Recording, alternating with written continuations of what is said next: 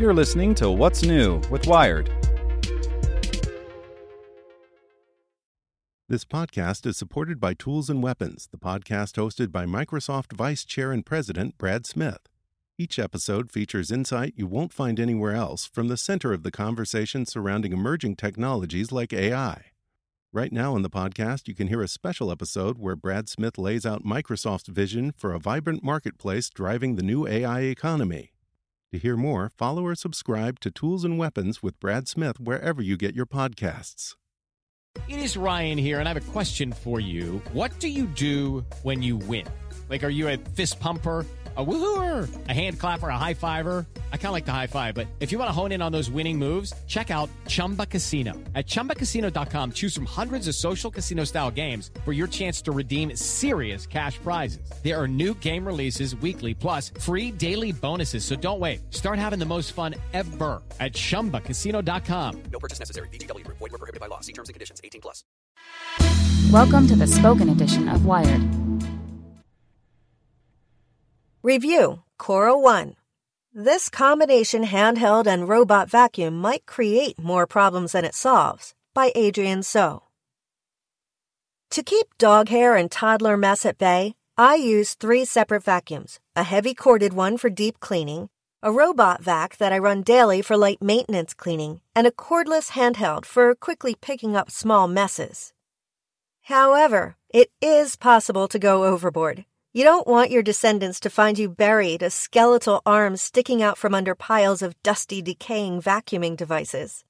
That's where the Coral One comes in. The new vacuum ingeniously combines a portable handheld vac inside the automated robot vacuum. After you've done your daily maintenance clean, you can pop out the handheld unit, click on the dustbin and cleaning attachment, and clean out the cup holders in your car. The Coral One combines an astonishing array of features in a good-looking package. It's easy to use and decently priced. It retails for $545, but right now, it's marked down to $495. That's about half as much as a premium bot vac from Neato or iRobot. But it's just too big. At 5 inches, it's too tall to chase dust bunnies out from under my stove or under my children's cribs. And its utility is severely diminished without an app. It's annoying to start a cycle, leave the house, and not realize until the next day that you can't use the handheld because it got stuck behind a lamp and ran out of battery. Depending on your needs, I'd suggest economizing on the handheld and getting a Wi-Fi-enabled robot vacuum instead. They might be giants. The Coral One arrived in an astonishingly large box, 35 inches wide, 35 inches long, and 10 inches tall, which contained the robot, a remote, a home base, and the handheld accessories. The robot's height posed the first problem. Normally, I set up robot vacuums under my couch. It's the only free wall in my house that has 2 feet of clear wall space on either side. I also like freeing up floor space. But because the Coral One is 5.3 inches tall and 12.5 inches across, it didn't fit. My couch only has 5 inches of clearance underneath. Once you plug in the charging stand and click the side brush on the bottom of the vacuum, you also have the option of setting a daily cleaning schedule manually via buttons on the base.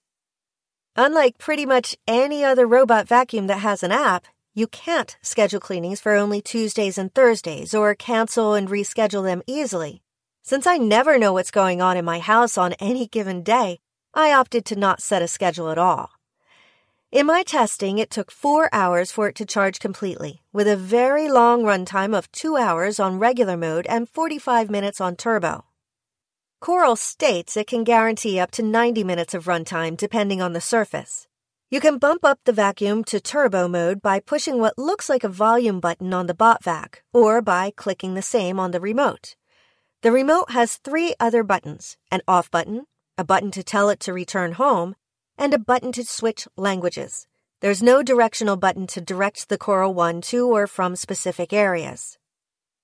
As a robot vacuum, the Coral One has a powerful motor that Coral claims can produce up to 2.7 kilopascals of air pressure to suction. They claim that a typical premium bot vac produces about 1.7 kilopascals. It also sits only 2 millimeters above the floor surface in order to utilize that full power. In normal mode, it was 75 decibels loud, and in turbo, 80 decibels, or about as loud as a running garbage disposal. The Coral One works on a variety of surfaces, including hardwood, high-pile rugs, carpet, and tile. It left our hardwood entryway free of leaves and grit. It cleaned under the kitchen table on laminate and our tile bathroom floor. Many robot vacuums are too small and light to be very effective on carpet, but at 8.9 pounds, the Coral One's heft let it dig into our low-pile rugs just a little more. After I ran it, I was unable to scrape further grit and dog hair out of the piling. Both the handheld and the robot vacuum also have HEPA filters to pick up particulates that are 0.3 microns in diameter, small enough to capture dust, pollen, and animal dander. The secret cleaning history. The Coral One has gyroscopic mapping technology to let it clean your house more efficiently. Unfortunately, it's impossible for me to verify the accuracy of the map since the robot doesn't upload it to the cloud. Each time I ran it, it took about 2 hours to clean 500 square feet of my house. That cleaning time didn't get shorter over 2 weeks. It navigates via infrared sensors, wall-following sensors, and drop sensors, all of which were remarkably sensitive. They're also necessary since the Coral One doesn't come with any navigational aids. I didn't notice any bumps or dings. In particular, the drop sensors were very sensitive. Sometimes the Coral One rolled over the wooden floor molding that divides our kitchen and living room, paused, and tipped one end into the air. When that happened, it breathlessly beseeched me to return it to solid ground. The handheld unit is easy to use. Just unclick the handheld unit from the middle of the robot vacuum, snap on the clear plastic dustbin, and stick on the carpet or crevice cleaning attachment. When you need to empty the dustbin, just click it off and pull out the filter to release the trapped dirt. Finally, I appreciated a number of small, thoughtful design details. For example, when the vacuum is in the charging base, the glowing handle shows you how much battery is left. The dustbin has a small carrying handle and easily clicks open with your thumb. It's also gorgeous. The exterior is hand-polished, and the tones with which it signals that it's powering on are so musical. There's also something vaguely droid-like about the white and black colorway that I very much liked. Let's get lost. Whenever I've converted someone to using a robot vacuum, they always mention how it vacuums places that they'd never think to clean on their own. I've noticed that too, and my allergies have markedly improved since robot vacuums have started regularly chasing down dog hair dust balls out from under my couch. But the Coral is too tall to fit in many of these places.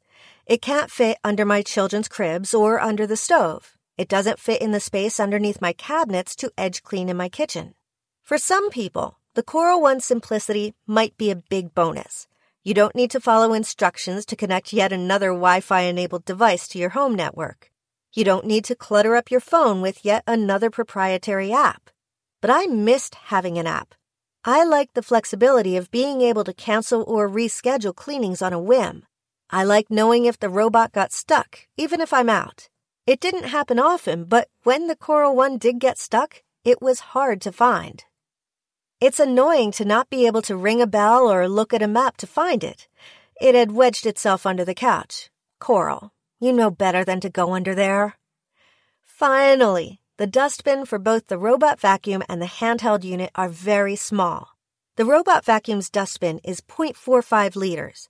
I can usually count on most vacuums having a capacity of around 0.7 liters. This is far too small for my dog-filled house, and when the dustbin gets too full, the suction tube gets clogged. The handheld unit has a capacity of 0.5 liters, which is just enough to clean the sand and dog hair out of my car. The Coral One got several important points right.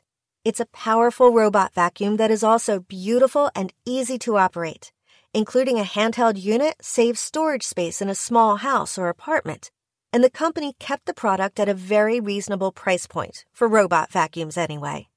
Still, I found that having to re-vacuum the edges under the cabinet and get on my hands and knees to peer under the stove to be more of a hassle than it was worth.